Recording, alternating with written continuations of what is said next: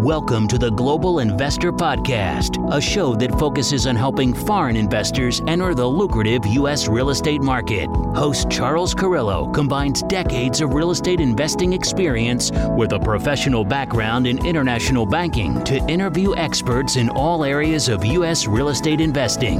Now, here's your host, Charles Carrillo. Do you have money sitting in the stock market and you're worried about it? Or worse, you have money sitting at the bank, not keeping up with inflation? My name is Charles Carrillo, founder and managing partner of Harborside Partners. And since 2006, I've been investing my money and my family's money into income-producing properties.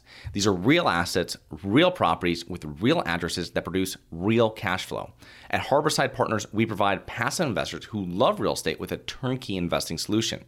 If you want to put your money to work in real estate but can't find deals, don't have the time to get funding, and the last thing that productive people want to do is manage real estate. We find the deals, we fund the deals, and we manage the tenants, the termites, and the properties. Partner with us at investwithharborside.com. That's investwithharborside.com. Go to investwithharborside.com. If you love real estate, you like the idea of passive income, and believe that income-producing properties will appreciate over time, go to investwithharborside.com. That's investwithharborside.com. Welcome to another episode of the Global Investors Podcast. I'm your host, Charles Carrillo. Today we have Micah Mattox. He is a director of both commercial insurance and multifamily insurance at Real Protect, a real estate insurance brokerage operating nationwide. Real Protect helps real estate investors manage their risk and protect their assets by using specialized programs designed to fit their needs. So thank you so much for being on the show, Micah. Absolutely. Thank you so much for having me. So please give us a little background on yourself, both personally and professionally, prior to getting involved with insurance. Absolutely. So I originally was going to law school and just found a lot of interest in that, a lot of interest in courtroom stuff and just the way the law was, and ended up helping out a friend open a state farm. And that's how I got into insurance. And that was, I guess, about 10 years ago now. So a lot has changed since then. It's an ever evolving industry, but I kind of started from that standpoint, just trying to, understand, the legality behind insurance, and that's helped a lot, I think, in how the insurance contracts are put together. But yeah, that's kind of where I started at. So are you specifically working now with commercial properties nationwide? Is that really your focus? Not Correct. So much residential anymore? Well, it's mixed, so habitation, is multifamily and things like that. So that's what I focus on mostly. Mm-hmm. Real Protect as a whole, they do schedules of single family homes and just really anything. But what I focus on is mostly multifamily, commercial property, things like that.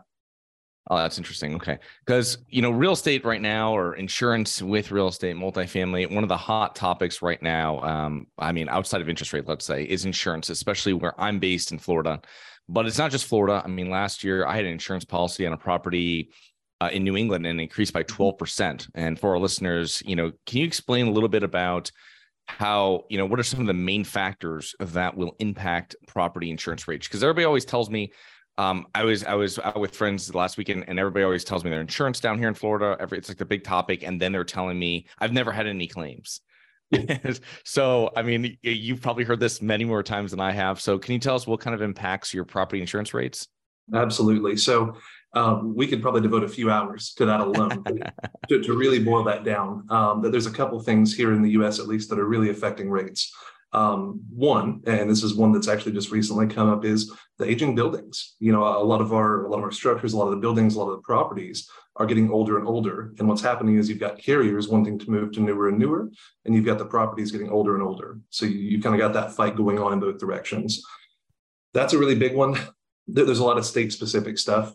Florida, just, for natural reasons that I'm sure you kind of understand, it can be a problem. And the science behind that is a lot of the carriers that we see operating in Florida, they operate really at a loss. So for example, the last 5 years, I think the average right now is at about 200%. So basically for every dollar that they bring in, they're paying $2 out in claims.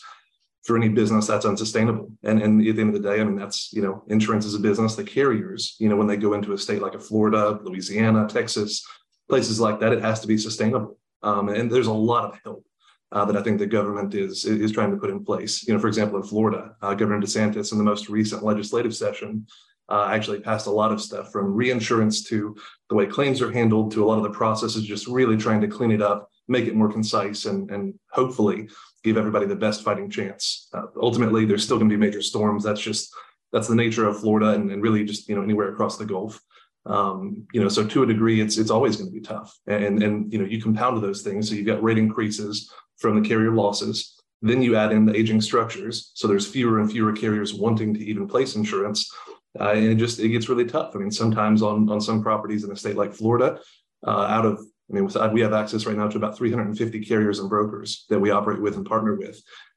Sometimes it literally does come down to one carrier out of all those. It's not always that we're getting to choose between the best three. Sometimes we get lucky to have one. And then the capacity issue, and that's a really, really big one lately. So really what that means is, whereas you used to, in a state like Florida, you used to get one insurance carrier. Let's say you've got a $20 million property. You've got one insurance carrier, they take the whole thing. Now, carriers are wanting to bite off such small chunks that you may have one carrier that takes 2 million, one takes 1 million, one takes 5 million, and you have to kind of piecemeal it until you get to the full amount of insurance. The problem there is each carrier along the way, each of those 5, we'll call it, or 10 that you have to put together to make the full amount of insurance, each one of those has to make their money, so it just becomes ever more expensive involving that many carriers. And like I said, sometimes it does come down to no other option. So there's a lot of complexity. Knowing how to navigate the market, I think really, really helps in a state like Florida, just so that you know exactly how you're putting it together. You kind of know what levers to pull, what buttons to press, and where to go. Yeah, it's one other thing that Florida has outside of our weather and hurricanes is that I was reading an article a couple months back saying 76% of lawsuits against insurance companies were from Floridians. And there's tons of fraud going down here, all through Florida with that. And I imagine it's in other states too, but that's a huge thing that has added right on top of everything else you just mentioned, I feel. And that's one thing that I think, that we're going to start seeing some good movement on. So Florida, the reason that they bear that title as the most litigious when it comes to insurance is that there was a process called Assignment of Benefits, AOB. I don't know if you've ever come across that or read that. So let's say that you experience a property loss. There was a technique, if we can call it that, a technique, I guess, where certain public adjusters, attorneys, contractors would kind of team up.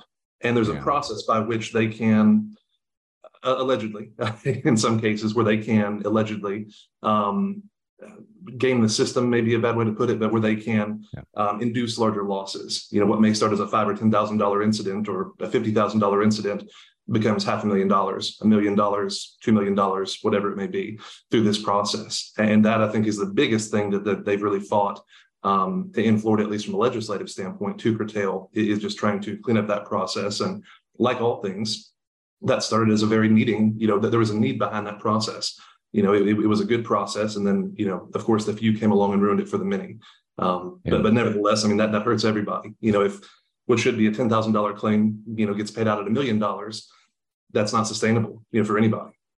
Right. Or also someone has an older roof that should be replaced, and now there's some wind damage from a hurricane, and they're getting pulled out, paid for a full roof, which really shouldn't happen. You have a lot of depreciation on that. Yeah. It's just, but that's, not to get into the whole thing here about lawyers and everything else, but there is, so for real estate investors, come back to kind of what we really want to talk about is, I've had it within claims myself, or not claims, but within carriers that on a renewal, they have a whole list of stuff that they want you to fix. Or when you're in, this is perfectly fine, but these are ways I would feel to avoid large increases on insurances, kind of keeping the property in great shape and making sure everything's maintained. Are there any other ways for real estate investors to avoid, if at all possible? We're talking, we have listeners from all over the United States, all over the world, but investing here in the United States, for places where we're really in the Southeast, I guess you would say, or any other place, how do you avoid these large increases on insurance premium renewals? Absolutely. And I think you touched on something very important. So carriers do come out and inspect, just like that process you noted. They'll come out and inspect and say, hey, here's 10 things on your property that we'd like to see fixed. Now, in the right context, and again, it's all about it being in the proper context. If they come out and do that, they're helping you to present your property to the carrier in the best way possible, and helping to avoid losses, and claims and things like that. And there's a mixed bag. Sometimes some of these recommendations can be overwhelming sometimes. but most of the time they are very valid things. And, for example, this is one we had come up recently. In Florida, the first thing a carrier does when they're analyzing your property, they're going to hop on Google Maps and they're going to analyze your roof. So if you have, and the other day was a flat roof, so it's a flat membrane style roof, and there was a lot of pooling. You can tell by the water stains and things like that. And that was actually on their list of things that, hey, we'd like to see this cleaned up, see what you can do about that, make repairs as necessary. But again, if that's fixed, the next time the satellite goes around, it's a nice clean roof. Next year, when you shop your insurance, the first thing they look at is that roof. You've got a clean roof. Well, you presented your property in the best way possible. And again, there's much more to it than that. But that line of thinking, I think, helps a lot of people. If you kind of take those to heart and say, hey, how can I improve my property? Because we're having to fight for that capacity. We're having to fight, to get insurance. It's not like it used to be. So having your best foot forward and your property's best foot forward is ever more important. Oh, that's great. That's great. So when choosing an insurance broker, what really differentiates a good broker from an average broker if I'm buying investment properties, multifamily? So in this industry, in our industry, which is real estate, I think it really comes down to having somebody who focuses on real estate. And I think the hard part when it comes to a lot of insurance agents and brokers is that sometimes, at least, they're across the board. They may focus on 10 industries or 100, and it kind of makes it hard. I think we see the best success and frankly, the best diagnosis and the best program from insurance brokers who do focus solely on insurance, or sorry, that's good, who focus solely on real estate. Just because they understand the business. And I think what a lot of people don't understand is, you're not just buying a piece of property, you're buying in most cases, or in all cases really, a real functioning business, and understanding how to marry those two things together. Covering the property is important, but also the well-being of the business, and just knowing how to work through those waters. Yeah, there's one thing, if people ever ask me about it, I say, go and find local landlords or property owners that are owning similar properties to you, age, type, stuff like this, and ask them who they use. And usually I've gotten some very good recommendations from doing that. And that's for property managers or anything else, really. Yeah. But it's really just finding people that are in that similar property, that are similar to what you want to be doing, or doing what you want to be doing, let's say, and then getting it that way and kind of sorting through what then going through. And because, you go through online or something like this, you're never going to find anything. It has to go from like a referral source. You're just going to find a lot of homeowner insurance companies that don't know what it is when you have tenants in the property. Certainly. Well, and it's such a vast difference as well. If it's a duplex, for example, you're going to have a whole different group of carriers that would entertain that versus a 1,000-unit complex or a $5 million commercial property, something like that. It's really two different worlds. But no, you're exactly right. And I think a lot of people can benefit from that, just, referring, number one, but also just, going out and looking for similar properties and saying, hey, where this is at, where do you have your insurance at? Where do you get this from? I think that's something a lot of people are starting to do more and more. And it really helps, in our position, we're all across the nation, so we can find a solution, regardless. And, we're in tune with a lot of these carriers, but sometimes there is a local carrier who just, is more regionally attuned. And sometimes you can find them by doing that. Yeah. Yeah, having the nationwide carrier, just great that you brought that up again. And that's a great point. I had a mentor years back tell me, just work with a nationwide carrier when you're getting into commercial multifamily, and it makes pricing everything. First of all, you have the relationship. You don't have all these different relationships if you're in 5 states or whatever, but you have the relationship, but you also you can go, and whenever you're doing, it makes it much easier whenever you're doing your underwriting to go out and get bids on these properties for the insurance. Because so many times I've seen so much difference between what I'm getting quoted on properties and what people are showing me on their underwriting. And you're like, who is this insurance carrier you have? Like, how long have you been with them for like 30 years and never you never filed anything with them? Sometimes, yes. And so that we've got a process with, where we provide indications. So let's say you were going to buy a property tomorrow. You can send me an OM and just, some high level details, whatever you have, the more the better. But you can send that over and I can say, hey, again, just, this is by us having properties all over and economies of scale, doing deals that are similar and things like that. We can say, hey, for this type property in this area, this vintage, this construction, and just kind of, pull those factors together.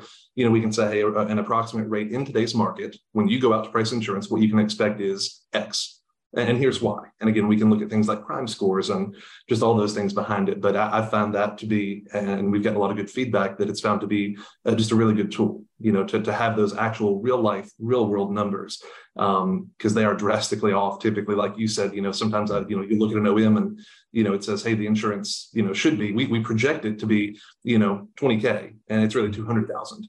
And that changes everything. And again, I think, to circle back to a previous point, I think that comes from having somebody who focuses in real estate insurance. That throws off the entire NOI on the property, and just, it's a trickle effect, a domino effect into a lot of other things. If that one number, is that off, Yeah. It's also one thing, if you're selling a property, like an investment property, you should get a quote and include that in with your package when you're selling it. And that makes it that, it's not pie in the sky. Listen, this is a quote I just got. It's dated. Here's the person you can talk to, and it's concrete. It just seems like it's hard to sort through for a lot of people. I've gotten that feedback 100 times. It's hard to know, to your point, who to go to and, just where to go. And I think that would really help out a lot of people, like you said, just including some of that data on the front end. What do you think, as someone buying a first multifamily property, investment property, and they've never had a commercial property insurance policy before? What are the things that they should be asking for, and what should they be wanting to see in their policy? What are the high level things they should be really checking for to make sure it works? Absolutely. So one really good factor that we see pretty often is that a lot of lenders, oftentimes when you're going out and acquiring this debt, a lot of lenders have a really, really thorough insurance checklist. So number one, typically we've got a guide, and we can say, hey, you're required to have X. Here's what it does. Here's why you've got to have it, and so on and so forth. And we can have that discussion. It's hard to boil it down to just a couple of things. Replacement cost. So there are different ways for a property to be valued. Replacement cost is, like I said, it's a lender requirement 100% of the time, but very different than something like an actual cash value, ACV. You'll hear that term thrown around. Making sure how the roof is covered. In certain states like Florida, if it gets over a certain age, and it really varies, but if it gets over a certain age, sometimes they'll make the roof actual cash value and the rest of the building replacement cost. And again, if there were, an event to claim, that's going to make a big impact on what you actually see, the claim proceeds. I'm trying to pick another one or two. Co-insurance is a really, really big one. And that is a tool to boil that down. That's a tool just used to ensure that an insured is insuring their property to value. So what that stops is, owning a $5 million property, trying to insure it for $1 million and save some money, and just really, really undervalue how you're placing your insurance. That's a big one. And I think that goes hand in hand with the actual replacement costs. 5 or 10 years ago, there were some people, some carriers that were insuring for maybe $50 or $100 per square foot in certain areas. Florida right now, we're not seeing anybody going below probably 110 to 125.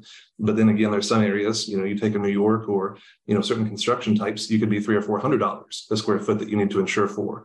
And we've got a lot of tools that help us to kind of figure out what that is and to work with somebody to make sure that we're dialing that in as best we can, a reasonable amount, but also getting good coverage in place. And I think that's the biggest thing, for somebody buying a first-time property, to ensure that they're getting is a marriage of the two. You don't want too little coverage, you don't want too much, just right, trying to find that middle ground. Yeah, the replacement value is something I definitely seen differences on before. And that can be a dangerous thing, because you're like, how do you see this as this? And this other company says this, and then they're telling me, you know what I mean? And you're really trying to decipher what it is. And I remember years back complaining to a contractor buddy of mine, and I was complaining to him about the replacement. He goes, Charles, you just don't even understand. Even if your place burnt down, they're talking about there's a lot more call. You have to prep, you don't even know how expensive it is to remove all the debris before they rebuild. There's so many costs in addition to you can't just say, take it and goes, oh, it's so many $100 a foot to rebuild this house. Right. Well, you have to prep the site, you have to do all this other stuff that goes along with it. And I don't think a lot of people take that into consideration when they're looking at their insurance policy.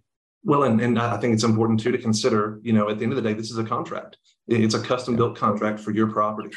I can easily say no two properties are the same. They may look similar, but when it comes to their insurance, no two properties and no two policies are exactly the same. There's a joke, of course, in contract law: the big print giveth, the small print taketh away. And so it's important, like you said, to ensure, all your endorsements, all your exclusions, and just to have somebody who can, number one, to understand those things, but number two, to articulate those to you in terms that you'll understand, to just make sure that you know what you're getting into. Ultimately, everybody has to determine their own risk tolerance. You may be, higher. You may be saying, hey, I want to take on more risk. I want to do higher deductibles. Certain exclusions don't bother me. I'm most focused on cost.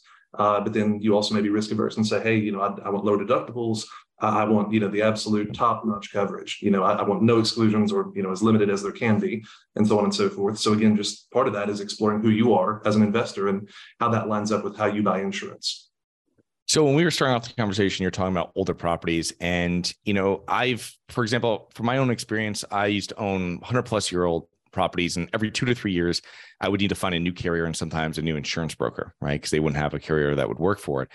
And, how does a property owner handle this most effectively? And for me, it was just, you're kind of dreading when those renewals came up, because you're like, am I going to get renewed? What am I getting renewed for? What is all this work I have to do? So I think the biggest thing that helps there is working with an independent agent. And what I mean when I say that is, as an independent agent, I'm not tied to one carrier. I don't have, for example, State Farm. When I worked there at State Farm, I've got one bullet. If State Farm doesn't work out, I'm done. If the underwriting doesn't line up, or it's not, within the property type, or it's too old, or whatever, you're done. So having an independent agent who can access many carriers, in theory, there's no need to engage more than one person. There's no need to do that, because, if this year your property is non-renewed or the rate goes way up, okay, well, that's great. We'll go back out to market. We'll find somebody else commensurate that can handle everything, hopefully at a better rate, and you can move around. And that actually leads me to another really good point, which is that a lot of people, a lot of us were told growing up, stick with an insurance company, buy insurance when you're 16 or 18 or 20 or whatever, stick with them forever and they'll love you back. If you love them, they'll love you back. There's loyalty. And not to say that that's not somewhat true, but in a commercial insurance setting, you can switch your carriers once a year, and there's no penalty. There's no downside to doing so, as long as you're, like I said, ensuring that it's commensurate. That there's no downside. Same thing with, truly with your personal insurance these days. But I think that's something that, a lot of people, would not get used to, or would not traditionally be used to, is, the switching. It's kind of seen as a bad thing. In all reality, really all that does is ensure that you've got the best carrier at the best rate at that point in time. Insurance is a cycle. Somebody's on the bottom, somebody's on the top. Claims are going up, claims are going down, rates are going up, rates are going down. It's cyclical. So just ensuring that you're catching the best rate at the best time with the best carrier, that shopping process helps you do that. So when should investors reach out to an insurance broker? Should they be reaching out to get a quote when putting in an offer, like as you mentioned before, or once a property is under contract?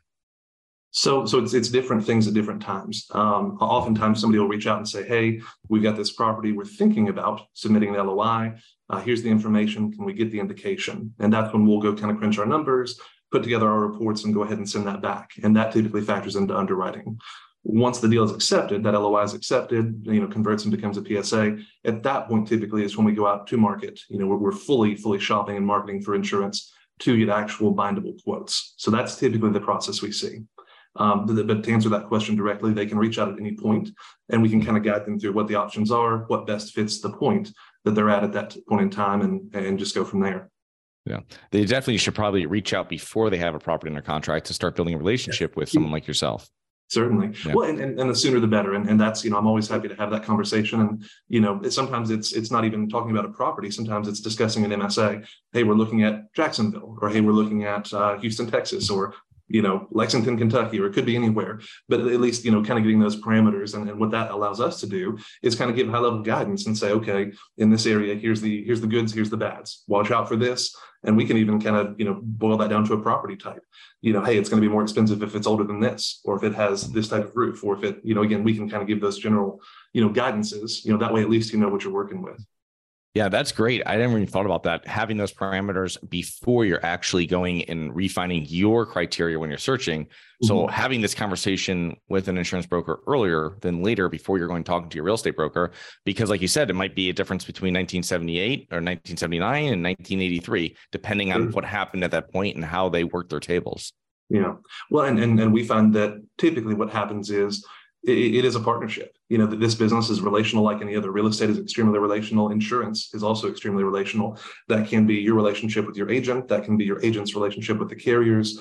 All these things have to kind of line up, and that does lead into economies of scale.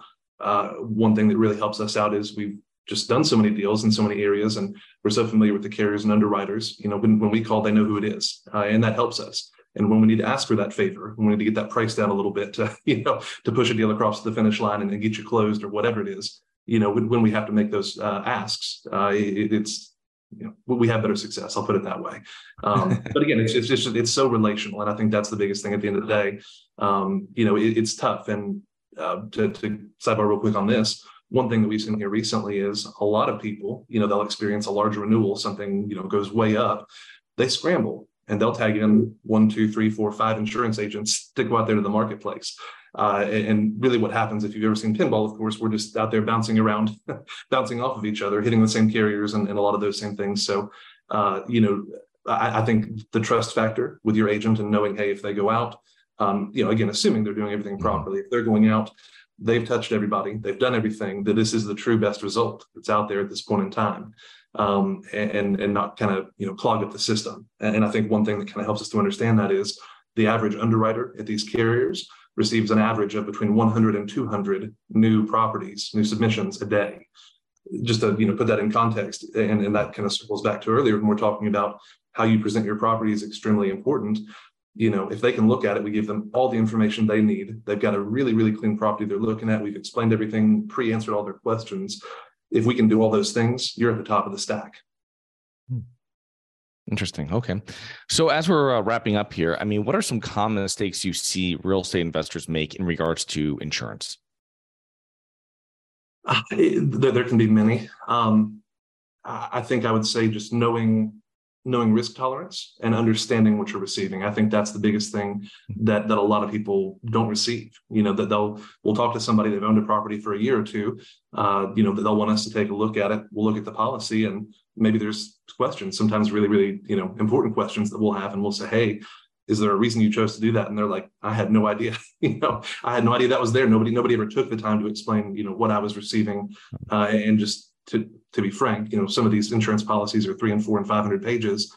It's not light Sunday afternoon reading. So a lot of people aren't going through and line by line saying, hey, what's this? And, there's a trust. They trust their agent, to be doing the right thing and looking out for them. And most of the time that does happen. But like I said, just, knowing what you're receiving, I think is the biggest thing. And again, it's a kind of a domino from there. It goes into the quality of the coverage and the price and all those things. But knowing what you're looking at, having at least a little bit of insurance knowledge, and there's plenty of us out there who are willing to provide it, to work with somebody and kind of give them that knowledge base. But I think that's the biggest one we see. All right, some great information. So, how can our listeners learn more about you and your business? So the best way to get a hold of me is going to be by LinkedIn or by email. We've also got our website, which is just realprotect.com, and it's got a bunch of information really for any asset, any type of real estate. Just kind of walks you through, how our process works. Okay. Well, thank you so much for coming on today. I will put those links into our show notes, and looking forward to connecting with you here in the near future. Absolutely. Thank you so much for having me. Thank you. Hi guys, it's Charles from the Global Investors Podcast. I hope you enjoyed the show. If you're interested in getting involved with real estate, but you don't know where to begin, set up a free 30-minute strategy call with me at schedulecharles.com. That's schedulecharles.com. Thank you. Thank you for listening to the Global Investor Podcast. If you like the show, be sure to subscribe on iTunes or Google Play to get new weekly episodes. For more resources and to receive our newsletter, please visit globalinvestorpodcast.com. And don't forget to join us next week for another episode.